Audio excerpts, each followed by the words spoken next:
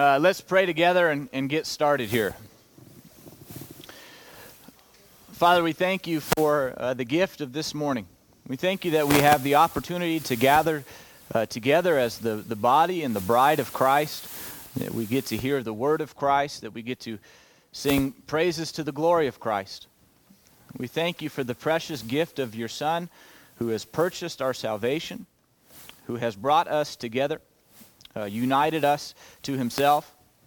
We thank you for your providence, that you truly are sovereign and good and wise in all that you do. We thank you for the particular care that you show your people.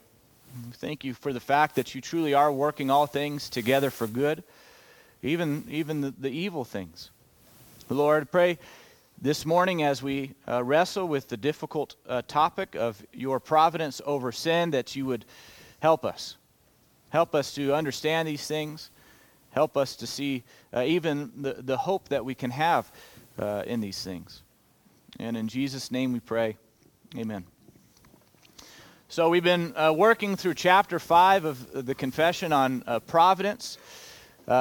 We had just previously come from creation, the chapter on creation. Before that, the chapter on decree. And we talked about how those all relate together. That what God decrees in the past, he accomplishes, what God decrees in eternity past, I should say, he accomplishes through the very way that he creates things and through his providence, through the way that he works within creation. And we've seen that just as God has decreed all things that come to pass, he is provident over it, he's sovereignly good in it. And so last week, we looked at a difficult question. Pastor Brennan addressed the fact that God's providence even encompasses sin. That sin, that God actually is working through the means of sin. Though he's not the author of it, he doesn't like it, right? God actually hates sin more than we do. And yet he is using sin to accomplish his good and wise purposes. And so this morning, from there, we're going to go into sort of the next question, which is, how does God's providence over sin impact the believer and the unbeliever? How does that play out in the life of the unbeliever and the believer? What's the difference between those two? That's what we're going to be looking at today. And again, it's a difficult topic, but it's a biblical topic. It's something the Bible talks about. It's something that God has revealed to us. And so we must wrestle with it. We must think through it. We must treasure it, because every word of God that he has spoken is precious. It's of grace that God would say anything to us. And so we don't want to hide from it. We want to understand it. And so this morning, like I already said, we're going to be looking at God's providence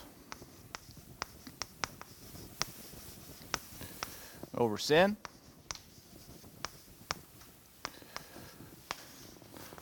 and how that relates to the believer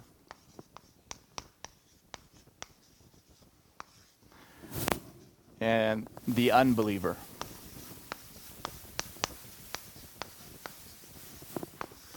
What is God accomplishing even through sin in the life of the believer and the unbeliever?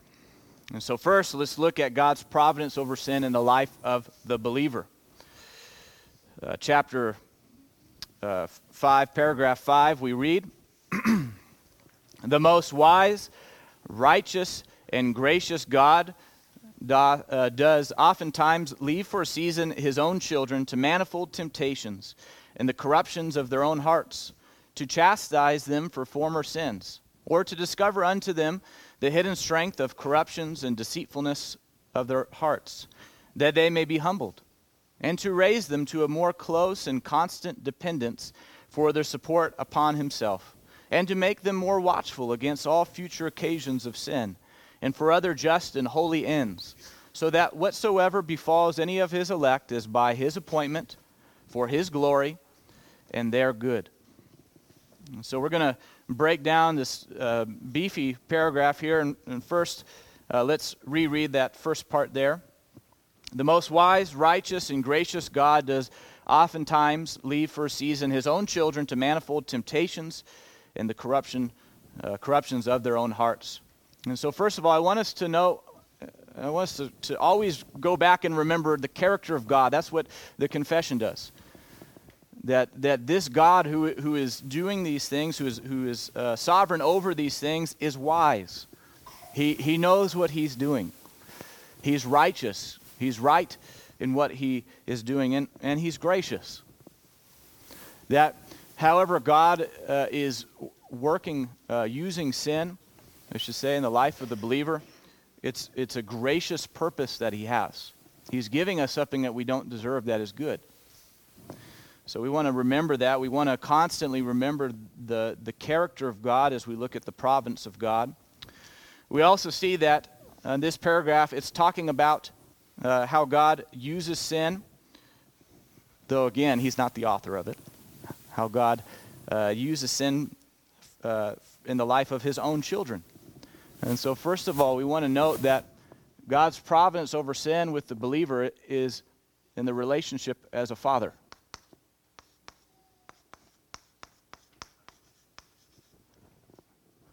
That what he's doing in the life of the believer is in the role of a good and gracious and righteous and wise father.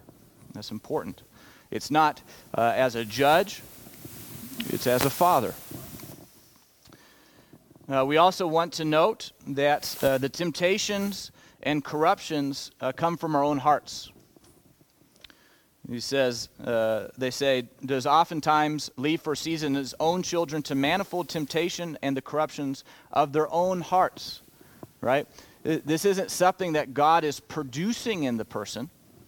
God isn't creating sin in the person. The source of the sin is from our very own hearts. That's where it originates from. It's not from God. He's not the author over it, which means that any time really that we don't sin, it's because God is restraining our hearts. Right? And what God does, we'll see a biblical witness of this, but God sometimes removes some of that restraint in the life of the believer to show what is there, the corruption of our own hearts, the sinfulness of our own hearts, that God oftentimes leaves for a season his own children to manifold temptations and the corruptions of their own hearts. And I think probably most of us have experienced one time or another, many times, where there's seasons of greater temptation, or we see more and more just the sinfulness of our own hearts. And what God is doing is he's not creating sin that wasn't there. He's removing not all of the restraint, but some of the restraint to show us what is there, what was there all along. And he has purposes for that. And that brings us to the next question. Why are there these seasons of greater temptation in the Christian's life?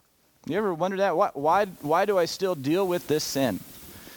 Why does this... why am I having an awfully hard time right now with this temptation?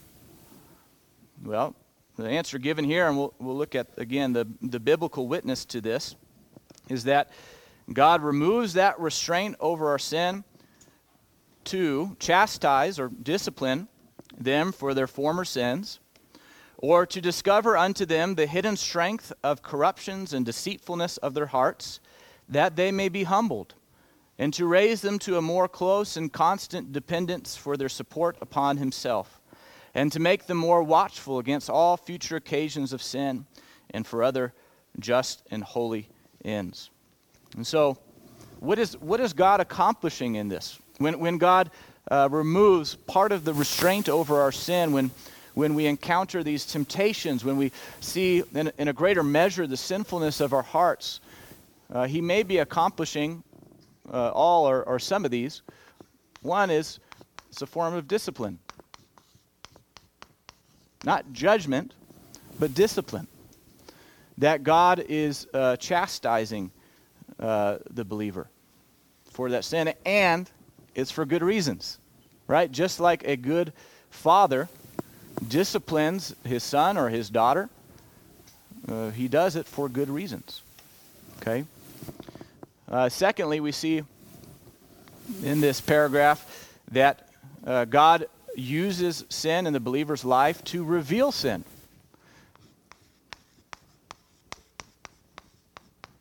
That God removes that restraint to show us what was there all along. And that's actually a good thing, because it's reality. It's truly there. If we have any problem with something, it's that oftentimes we don't actually think it's there. We think that we're pretty good people, right? And so what God is showing us is he shows us the truthfulness. This is what your heart is. This is what you are like. And he does that for good purposes, that when we see the sinfulness of our heart, we should all the more see our great need for Christ. You know, I thought I needed Christ when I was young. I know that I need him even more now. Why? Because God, time and time again, he reveals to the believer the sinfulness of their heart, which then not only shows us the reality of our sin, but it shows us even more the reality of God's grace. You know, if we think that we're just a little bit of a sinner, it's almost like our sin's an anomaly, that we're ordinarily good people, but our sin is just it's because I had Chinese food last night. Grace is that small as well, right? If I think my sin is a little thing, then his grace is a little thing. But as God reveals to us more and more the extent of our sin, he's also revealing to us the extent of his grace, just how gracious he has been to us, and that is a good thing. God also uses sin in the life of the believer. Again, he's not the author of it. It comes from our own hearts, but he uses it to produce humility. We'll talk about this more in a moment, but one of the greatest dangers to the Christian is pride. And so it's good for us to see our sin and be reminded of who we are apart from the grace of God. It's good that God shows us that to produce humility. The confession also notes that God uses sin to bring about a greater closeness to God, a realization of our dependence on God, that we would draw near to him.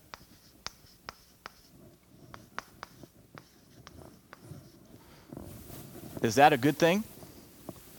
That's a very good thing, right? To realize how much more I need God, and to draw near to him as I see my sin.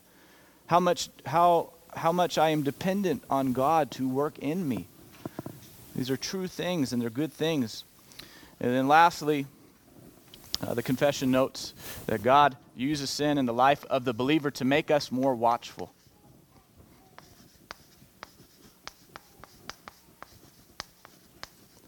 That often we can be sleepy watchmen, as it were, with our greatest enemy, sin. That we don't realize that sin is always at the gate, ready to barge in. And so as God reveals that fact in our hearts, that sin is just ready to come out, ready to try to conquer us, ready to wreak havoc in our lives, as we see that, God uses that to make us more and more watchful for our sin. That it is a very real enemy, and that we need to be watchful for it. That we're prone to sin. So let's look at the biblical witness of God's providential purposes for sin in the believer. I mean, before we go on, what I love about this list is this is written by men who have obviously experienced the reality of these things.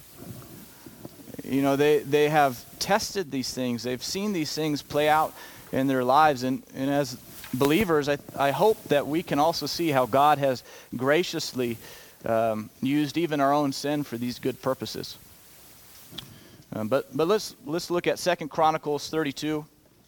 I have it there in your sheet, but you can also turn there. 2 Chronicles chapter 32, starting in verse 22.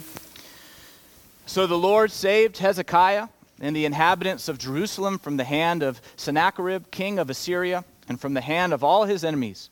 And he provided for them on every side. If you remember right, they were surrounded by the Assyrians. God delivered Hezekiah from the Assyrians, and not only that, he provides for Jerusalem. Many good and gracious gifts given by God to Hezekiah and the people. Verse 23, and many brought gifts to the Lord, to Jerusalem, and precious things to Hezekiah king of Judah, so that he was exalted in the sight of all nations from that time onward. This great victory and these great gifts ends up exalting Hezekiah. Okay? Now at this point, we should realize that there's a danger here for Hezekiah. Right? That anytime God graciously gives good things, anytime God graciously exalts a man, what is the danger? Pride. And we see that play out time and time again. In those days, Hezekiah became sick and was at the point of death. And he prayed to the Lord, and he answered him and gave him a sign. But Hezekiah did not make return according to the benefit done to him, for his heart was proud.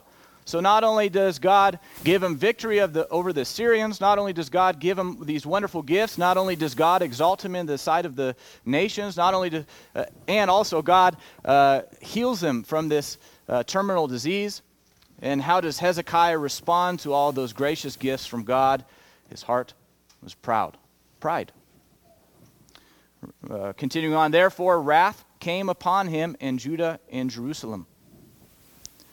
But Hezekiah humbled himself for the pride of his heart, both he and the inhabitants of Jerusalem, so that the wrath of the Lord did not come upon them in the days of Hezekiah. 2 Chronicles 32:31. And so in the matters of the envoys of the princes of Babylon, who had been sent to him to inquire about the sign that had been done in the land, God left him to himself in order to test him and to know all that was in his heart. If you remember, and we have no, I didn't put the cross reference here. But if you remember, the Babylonian envoys come to the kingdom. Hezekiah has these wonderful things. Hey, check out my stuff. He's prideful, right? Well, they take it later, right? And so he invites them in. He shows them all these wonderful things in his pride. And God pronounces judgment upon them for that because he's done this, the Babylonians are going to come in and conquer. But out of God's grace, he delays that judgment. It happens later. And Hezekiah is somehow happy about that. At least it's not going to happen to me, kind of an attitude. But we see here in all that, so God does all of these things. God is gracious to him. And then God left him to himself. God left him to himself. Why is it that Hezekiah is prideful, that he shows all these things to the Babylonians? It's because God left him to himself, which then revealed what was in Hezekiah's heart all along: the sin. God left him to himself in order to test him and to know all that was in his heart. Not that God needed to know what was in his heart, right? Hezekiah needed to know what was in his heart. God was not only disciplining Hezekiah, he was also revealing Hezekiah's sin. And Hezekiah humbles himself before the Lord. God is using sin to accomplish this. Again, verse 26, but Hezekiah humbled himself for the pride of his heart. And again, are those good things? Do children need to be disciplined? Is that a good thing? And no matter how old you are a child of God, and we need to be disciplined. Is it good for Hezekiah and for us to know what is truly in here? Yes. Is it good for us to grow in humility? Yeah. These are good things. 2 Corinthians, we see this not only in the Old Testament, we see it in the New Testament. It's the same God, so we shouldn't be surprised. 2 Corinthians chapter 12, starting in verse 7. This is Paul speaking. If you remember, God shows him this revelation He's taken up into the third heaven. And he says, so to keep me from becoming conceited. So what's the purpose here? To protect him from pride, to bring about humility. So to keep me from becoming conceited because of the surpassing greatness of the revelations. So just like with Hezekiah, God blesses Paul with these wonderful things, and so there's a temptation to pride. To keep me from becoming conceited because of the surpassing greatness of the revelations, a thorn was given me in the flesh. Now I know there's a lot of conjecture as to what that thorn is. I think the next statement clarifies it, that a thorn was given me in the flesh. That's a figurative language. The literal is the next statement there. A messenger of Satan to harass me. I think that's the thorn in the flesh. A messenger of Satan to harass me. You can disagree with me if you'd like, but to keep me from becoming conceited. 3 times I pleaded with the Lord about this, that it should leave me. But he said to me, my grace is sufficient for you, for my power is made perfect in weakness. Therefore I will boast all the more gladly of my weaknesses, so that the power of Christ may rest upon me. So God, in his providence, has this messenger of Satan to harass Paul. And typically, how do satanic forces harass Christians? Temptation, often, right? The fiery darts of the enemy. Temptations even to unbelief, which is a sin. Temptations to a variety of sins, right? It could be any one of those things. And the purpose of God in doing so is to protect Paul from becoming conceited, to protect him from pride. And so, again, we see a testimony there of God's good purposes, even in temptation. Protects his people from pride. So a couple big takeaways in thinking through this. First of all, there's a great danger of blessing. We see that time and time again, right? That God is so gracious to people. He provides for them. He blesses them upon measure. And what does man's heart tend to do? Well, of course, I'm such a wonderful guy. Look at all the things that I did. I beat back those Assyrians, and that's our heart. And so to protect us from this danger of blessing, what God does is, oftentimes, is he shows us the true state of our heart. This is what your heart actually is like. And in doing so, what he's doing is he's protecting us from perhaps the most dangerous sin of all, which is pride. It's the sin of Satan. To want to lift up ourselves either to the level of God or even above God. And so God, in various seasons, shows us in a much greater degree the sinfulness of our heart. And as he does so, he may be disciplining us for other sins in the past, which then causes us to take sin more serious, which is a good thing. He's revealing to us what's there. He's working in us humility. And just from experience, it brings about a greater closeness to God. That in our times of greatest temptation, where do we tend to run to all the more? God. Right? Lord, help me. I hate this sin. Lord, I'm dependent on you to change my heart. Lord, thank you for the blood of Christ that covers that sin, that washes this sin away. That as he's showing the depths of our sin, we must run to him because we know we can't conquer it in our own power. And so that brings about a greater closeness and a realization of our dependency on God, and it makes us more watchful. That this is my propensity. I have a propensity to sin. And so I need to be careful. I need to be watchful. That it's a dangerous thing when we think that we're not vulnerable to sin. which can happen. And so we must see that we are very vulnerable to sin so that we can be watchful for it.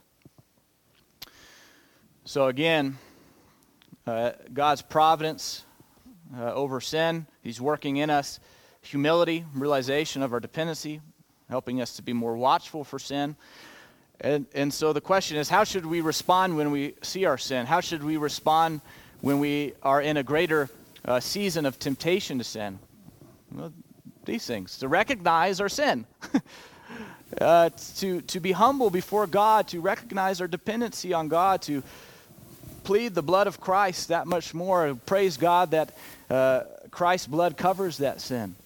That we should respond in the very ways that God has designed us to respond. And then lastly, this beautiful statement here. So that whatsoever befalls any of his elect, even sin, even temptation to sin, is by his appointment for his glory and their good. And that's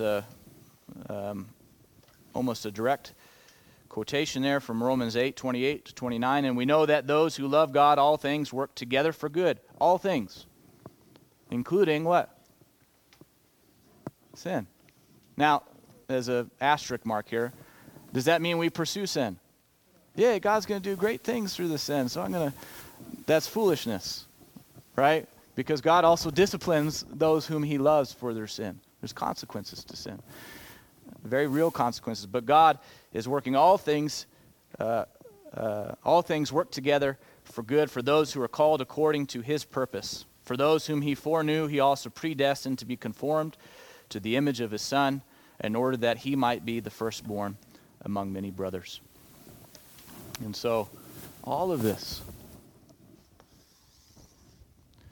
is for his glory. All things are from him and through him and to him. To him be the glory forever. Amen. For his glory and our good. The Christian's good. And so this is a difficult thing. But I want us to consider, what do we lose if we don't understand this? We really lose any hope in sin. Not any hope, but we lose a good chunk of it.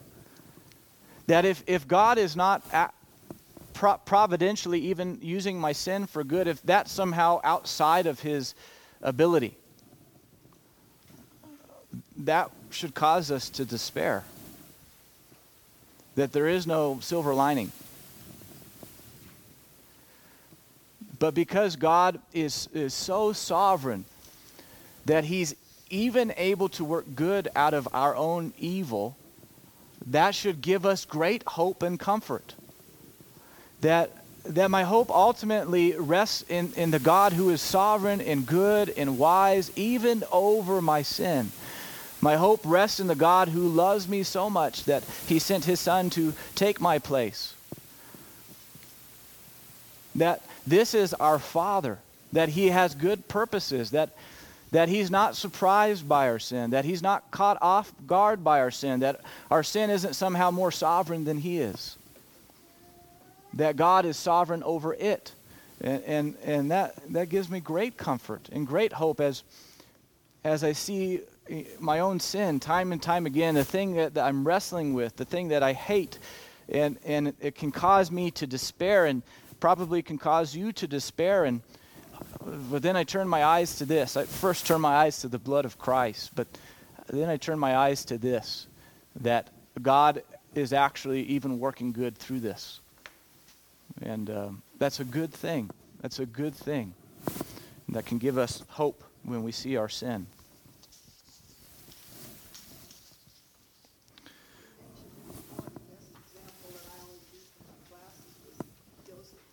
Yeah. God's working good over evil in the life of Joseph, yes, yeah. And so we can not only have a hope that God is working good through other people's sin, but we can also have a hope that God is working good even through our own sin. Though it's foolish to pursue sin, thinking that. But this is a precious privilege that only the believer has. And so we turn our attention to the unbeliever. And again, this is a challenging doctrine, but there's quite an extensive testimony in Scripture about these things. So let's read the whole paragraph and then we'll break it down. As for those wicked and ungodly men, whom God, as the righteous judge, for former sin does blind and harden. From them he not only withholds his grace, whereby they might have been enlightened in their understanding, and wrought upon their hearts, but sometimes also withdraws the gifts which they had, and exposes them to such objects as their corruption makes occasion of sin, and withal gives them over to their own lusts, the temptations of the world, and the power of Satan, whereby it comes to pass that they harden themselves even under those means which God uses for the softening of others. And so first of all, we're looking again at God's providential purposes for sin for the unbeliever. We see that as for those wicked and ungodly men, whom God, as the righteous judge for former sin, does blind and harden. First of all, I want us to note that whereas this relationship, God's relationship to the believer is one of a father to a child, to a son, the relationship between God and the believer is as a what? As a righteous judge.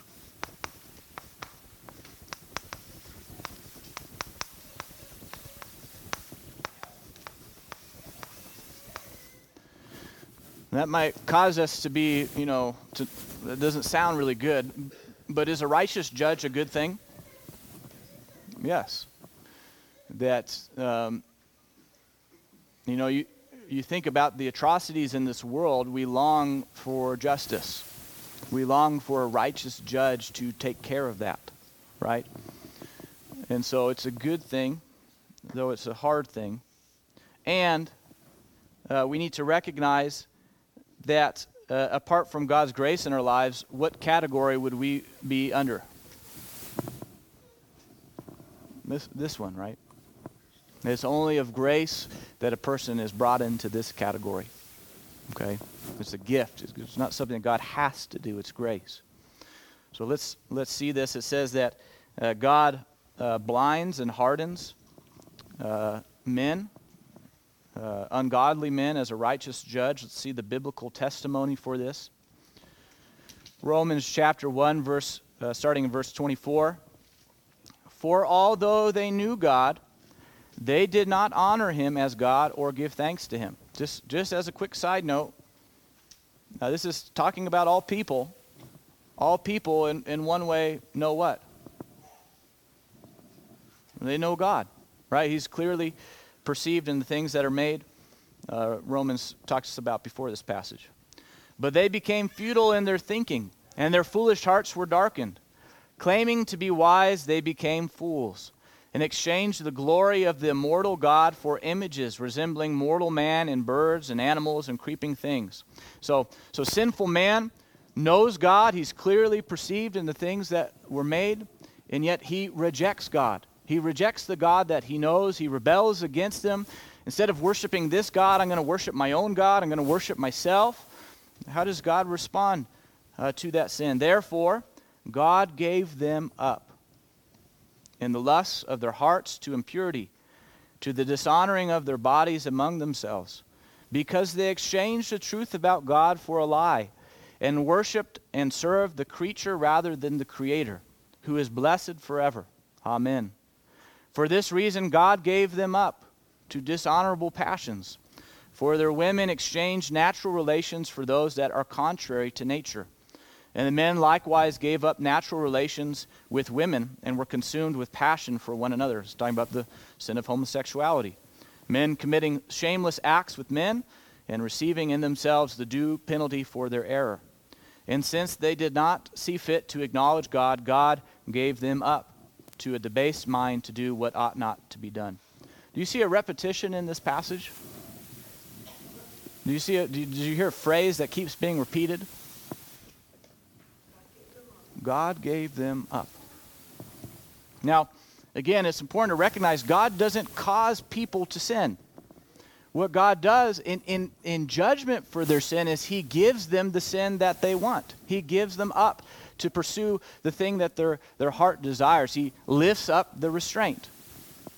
That the unbeliever, and any goodness that is displayed, the fact that people aren't as evil as they could be is because of God's restraining hand upon them. But as judgment for their sin, God releases that restraint little by little and gives them up to pursue what they want. And you read through this paragraph and it sounds awfully like the world that we live in, doesn't it? That it's a form of judgment that God does this, that he gives people over to the sin that they desire. Romans 11, Romans chapter 11, starting in verse 1. Paul is dealing with the fact that many ethnic Jews did not put their faith in Christ. And he says, I ask then, has God rejected his people? By no means, for I myself am an Israelite, a descendant of Abraham, a member of the tribe of Benjamin. God has not rejected his people whom he foreknew. Do you not know what the scripture says of Elijah, how he appeals to God against Israel? Lord, they have killed your prophets. They have demolished your altars, and I alone am left, and they seek my life. But what is God's reply to him?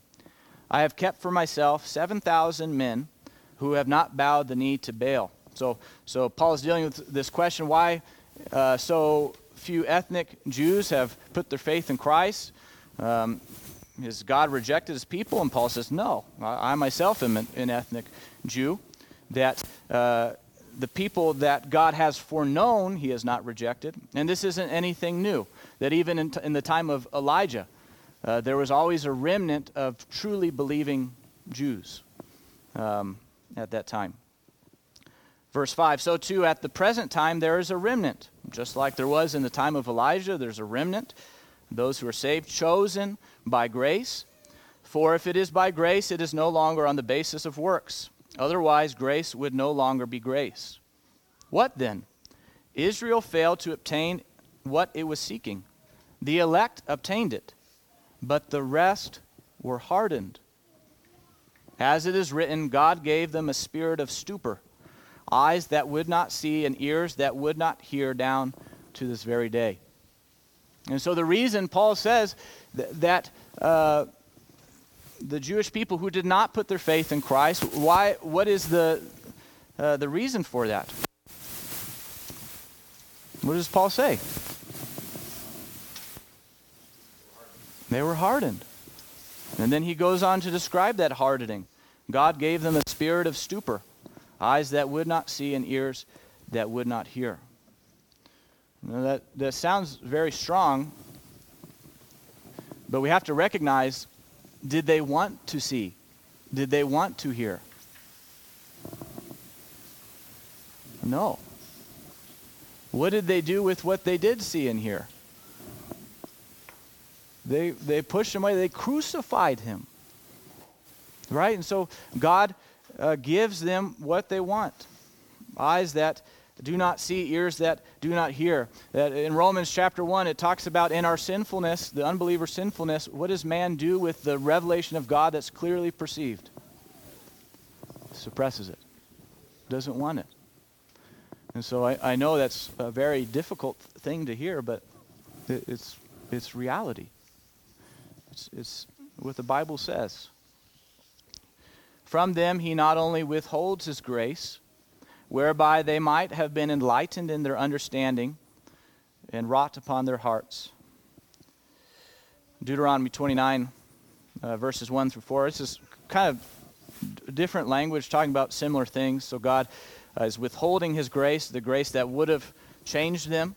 Deuteronomy 29, verses 1 through 4. These are the words of the covenant that the Lord commanded Moses to make with the people of Israel in the land of Moab, besides the covenant that he had made with them at Horeb. And Moses summoned all Israel and said to them, "You have seen all that the Lord did before your eyes in the land of Egypt, to Pharaoh and to all his servants, and to all his land, the great trials that your eyes saw, the signs and those great wonders." So they saw all these wonderful things that God had done. That they saw these miracles that delivered them out of Egypt. They saw the parting of the Red Sea. Verse 4, "But to this day the Lord has not given you a heart to understand, or eyes to see, or ears to hear." Why did the Israelites, who had seen these wonderful things, these amazing things, that God poured out such amazing grace on them? He doesn't save anyone else out of slavery like that. These same people, what do they do immediately? They're grumbling and complaining. They don't believe God. And on one hand, the cause of that is their own sinfulness. Right? We got to recognize that. But here, we also need to recognize that God had not given them a heart to understand, or eyes to see, or ears to hear. That if he had, in his grace, things would have been different. Things would have been this. It goes on, "But sometimes also withdraws the gifts which they had." Now, that term gifts, it seems like what they're talking about is actually teachers, as it were. So if you remember in Ephesians, Paul talks about the gifts that God has given to the church, the prophets, the apostles, the evangelists, the pastors and teachers. It seems to be that the writers of the confession are taking that use of the word gifts, that God withdraws people who would proclaim the truth of the gospel, biblical truth to them. That's part of his judgment upon them, as he withdraws that. And we see that in Matthew 13, verses 10 through 15. "Then the disciples came and said to him, 'Why do you speak to them in parables?' And he answered them, 'To you it has been given to know the secrets of the kingdom of heaven, but to them it has not been given.'" So before we move on, what is a primary reason that Jesus speaks in parables? It's so that the people don't actually understand. Verse 12, "For to the one who has, more will be given, and he will have an abundance. But from the one who has not, even what he has will be taken away. This is why I speak to them in parables, because seeing they do not see, and hearing they do not hear, nor do they understand." And then he goes on to quote Isaiah, that this is actually what's happening right now. And so, but I want us to note verse 12, that the one who has not, even what he has will be taken away. And this is in the context of him talking about his teaching ministry. And so he's saying part of the judgment that God pours out upon sin is a removal of the word of God, as it were. That when people consistently reject God's word, they don't want to hear it, they don't want to understand it, what God does is he actually removes it from them. And you can kind of see this play out in history, God's judgment of nations. You know, if you think about the hotbed of Christianity in the early church, you know, Northern Africa, Turkey, Greece, maybe we include Italy in there. Do you think of those places as hotbeds of Christianity now? No, that in a sense God has judged them and removed them. Now, we still want to send missionaries there and all that, but that's part of how God judges people, judges nation for their sin, as he removes those gifts, the gift of sound biblical teaching. And so for us, just as a side note, we don't want to be those who reject sound biblical teaching. Because, you know, maybe not in our lifetime, but that's part of how God judges a place, is a removal of it, for a constant rejection of it. So he sometimes also withdraws the gifts which they had and exposes them to such objects as their corruption makes occasion of sin. That God actually puts people in a place in which their sin actually is shown all the more. Opportunities. Again, it's a difficult thing, but Deuteronomy chapter 2, starting in verse 27. You shall sell me food for money, that I may eat, and give me water for money, that I may drink. Only let me pass through on foot, as the sons of Esau who live in Seir and the Moabites who live in Ar did for me, until I go over the Jordan into the land that the Lord our God is giving us. So the Israelites are passing through Sihon's land, and they're just asking, hey, let us buy things from you, basically. Let us pass through here. Verse 30, but Sihon, the king of Heshbon, would not let us pass by him. For the Lord your God hardened his spirit and made his heart obstinate. Why? That he might give him into your hand, as he is this day. And the Lord said to me, behold, I have begun to give Sihon and his land over to you. Begin to take possession, that you may occupy his land. Then Sihon came out against us, he and all his people, to battle at Jahaz. And the Lord our God gave him over to us, and we defeated him and his sons and all his people. Why did God have the Israelites pass through the land of Sihon? Well, gave Sihon an opportunity to show what was in his heart, which was what? Sin, right? And God, we see the contrast here, because what God is using for judgment for Sihon and his sin, he's actually also doing what for his people? Blessing them. And that's a pretty consistent theme we see in Scripture, that often blessing for God's people comes through judgment. Egypt would be another example of that, right? That God is judging Egypt for their sins. And what did the Egyptians do when the Israelites are about to leave? Give them all their stuff, right? You have judgment, and then you have blessing at the same time. But God gives Sihon this opportunity to show his true colors and judges him for it. And again, does God create that sin in Sihon's heart? No, he just gives him opportunity to reveal it, to show it. 2 Kings chapter 8. And Hazael said, why does my Lord weep? He answered, because I know the evil that you will do to the people of Israel.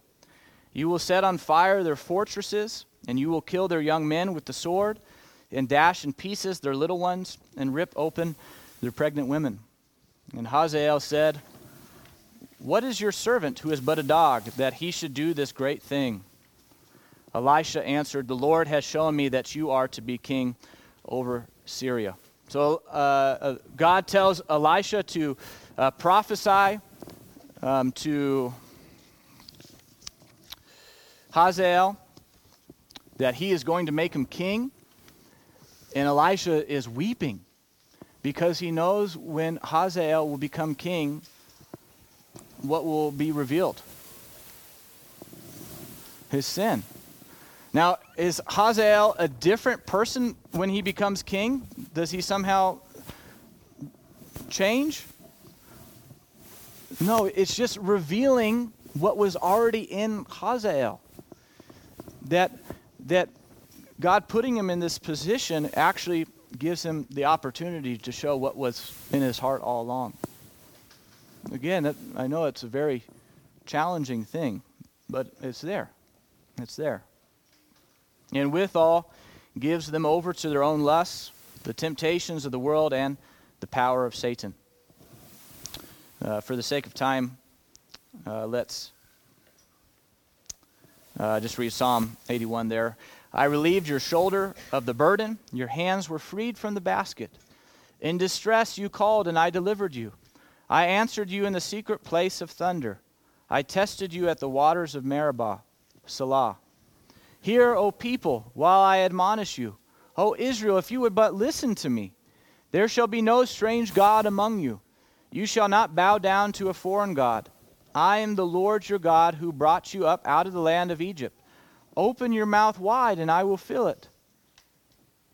This is what God would do if they would simply turn to him. But my people did not listen to my voice. Israel would not submit to me. So I gave them over to their stubborn hearts to follow their own counsels. And we've seen this in other places, but again, that's part of God's judgment. He gives people what they want. He gives them over. Whereby it comes to pass that they harden themselves even under those means which God uses for the softening of others. That the same sin, as it were, that God uses to soften the believer, God uses to harden the unbeliever in judgment. And so it would be a good passage to look at for that. Let's look at 1 Peter chapter 2 there. So the honor is for you who believe.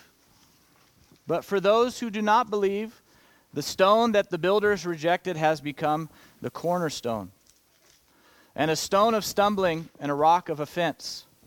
They stumble because they disobey the word as they were destined to do. So this same rock, speaking of Christ, the same rock, for one people, it's their cornerstone. It's their foundation. For another people, it's a stone of stumbling. It's a rock of offense. But you are a chosen race, a royal priesthood, a holy nation, a people for his own possession, that you may proclaim the excellencies of him who called you out of darkness into his marvelous light. Once you were not a people, but now you are God's people.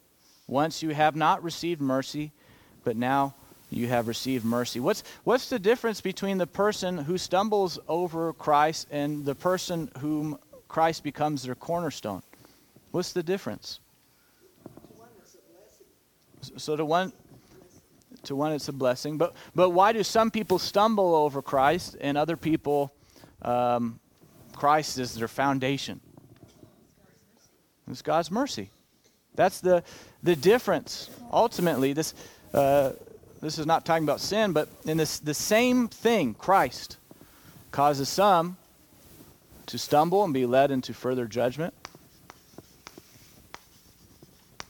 and others to be blessed. Romans 9:18, therefore he has mercy on whom he will, and whom he will, he hardens. And so,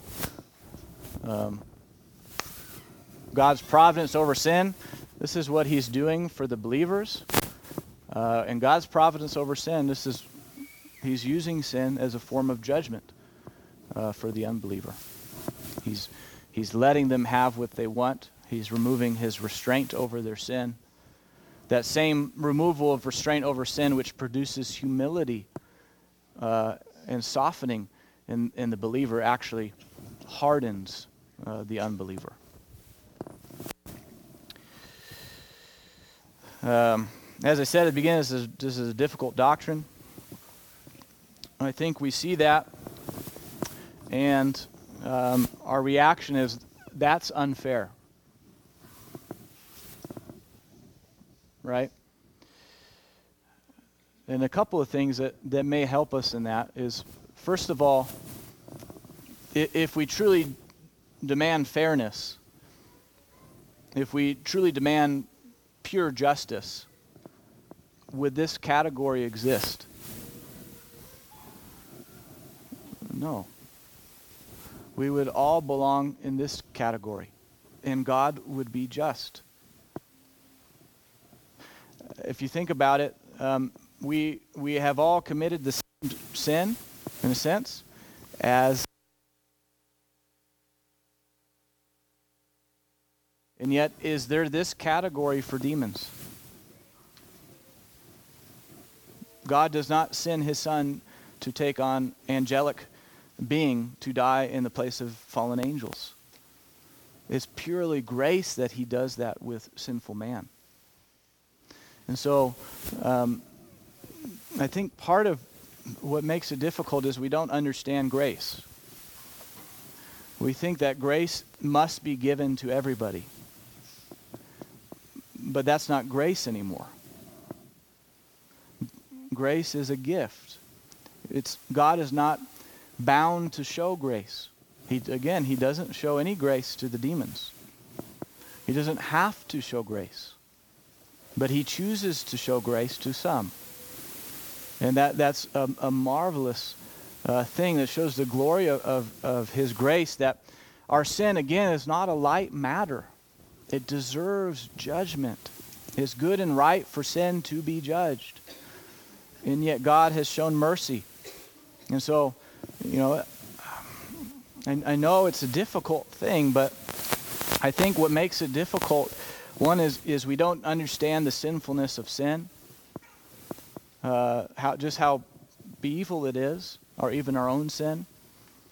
We don't understand grace, that there can be a tendency to have sort of entitled, like, well, yeah, God has to show me grace. He doesn't have to show anybody grace.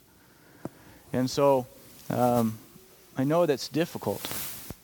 But if God in his justice decides to give people what they want, that's just. And so, thinking about the unfair thing and grace and all of that, imagine if this morning I gave every one of you a 12-ounce Telegraph coffee. Okay, every one of you. Would you be happy about that? No. Okay, or a hot chocolate. Okay, but I decided to give my wife a 20-ounce cup. Is that unfair? Are you guys entitled to me giving every one of you a 12-ounce cup of coffee? If I want to set a particular love on my wife, do I have the right to do that? And actually, that's a good thing. We have a covenant relationship, right? I've covenanted with my wife. There's promises that I've made to my wife that I haven't made to you guys, right? Is it still loving that I would give you all a 12-ounce cup of coffee and gracious? Yeah. Does the fact that I give my wife a bigger cup, does that diminish the grace that I've shown you? No. Now, imagine a different scenario. Because with God, it's a very different scenario. All of us are rebels against God. We have all, our sin displays a hatred of him. We've rebelled against him, the King of Kings. And is God still gracious on everybody? Does God show a measure of grace to all people? That anybody should enjoy anything in this life is a grace of God. It's God giving them not just passive people, I'm not saying that you guys are passive, but people who are directly opposed to God. He gives grace. The sun shines on the just and the unjust alike. That in some ways, often we see that God shows at least a greater material grace to the unbeliever in this life. Right? He pours blessing and blessing upon them. And what is the response by them for that blessing? Pride. A greater hatred of God. And so if God so wants to show grace to all of those people, praise God. If that's all he did, that would be wonderful, amazing grace. And if he then decides to covenant with a people, to make promises to a people, and to bless them with the gift of his son in their place, can he do that? Does it diminish the grace that he's shown to the others? Is it unfair? No, it's all gracious. And if he decides to show grace to some more than others, he can do that. And it doesn't diminish the grace that he shows to the others. And so God has that right. We don't deserve grace by very definition of the word. And yet God gives all people grace, and he gives a particular people a particular grace. He shows his covenant love to a people that he has chosen. So ultimately, what is the difference between the one that hardens his heart over temptation and sin and the one who softens his heart over temptation and sin? Is God's grace and mercy alone. I know we're a little late, but let's finish it up with this last statement. As the providence of God does in general reach to all creatures, we just talked about that. He shows goodness to all people and grace to all people. So after a most special manner, it takes care of his church and disposes of all things to the good thereof. In other words, like in that illustration, God shows a particular goodness and grace to his people, to the church. 1 Timothy 4:10, for to this end we toil and strive because we have our hope set on the living God, who is the Savior of all people, especially of those who believe. Just a quick note, this is not a universalistic, that's a hard word to say, statement. God is not saying that all people are saved. In this sense, Savior is talking about showing blessing to people. God shows particular blessing to those who believe. Proverbs 2, verses 6 through 8, for the Lord gives wisdom. From his mouth come knowledge and understanding. He stores up sound wisdom for the upright. He is a shield to those who walk in integrity, guarding the paths of justice and watching over the way of his saints. He has a particular care for his church. And so that gives me great hope that God particularly loves his people, that he has particularly invested in his church, that he is particularly concerned for the welfare of his church. And so, when Christ says, I will build his church, build my church, he will do that. And so though nations may be judged, even the nation that we're in may be judged, our hope is ultimately that God doesn't have a particular love for America. Our hope that God has a particular love for his church. And so even if America is judged and things get awful, God has set his particular love on us, and he will take care of us one way or another, and is working all things together for his good, for his glory and our good. Let's pray. Father, we thank you for the love that you have set upon us in your grace. We don't deserve it. Lord, we thank you for your providence even over our sin, that you are working all things together for good to conform us into the image of Christ. We pray, Father, as you reveal our sin, that we would respond appropriately, that we would plead the blood of Christ, that we would rest in Christ's righteousness, that we would look to you to change by your Spirit, that we would be humble, that we would see more and more the depths of our sin and the heights of your grace in Christ Jesus. We pray for the unbelievers that we know, that you would save them, that you would transfer them from the kingdom of darkness into the kingdom of your marvelous Son, that they would enjoy your providence even over their sin. I pray that you would crush the hearts of those who are obstinate against you, that they would be broken over their sin, that they would see their great need for Christ, that they must have Christ, that they would rest in Christ, and that they would no longer have you as judge over them, but a Father who loves them. And pray, Father, that you would help us to take great hope in your particular love for your church, that we would have great confidence, even in the face of an unknown future, because we know that you care for your church. And pray this all in Christ's name. Amen.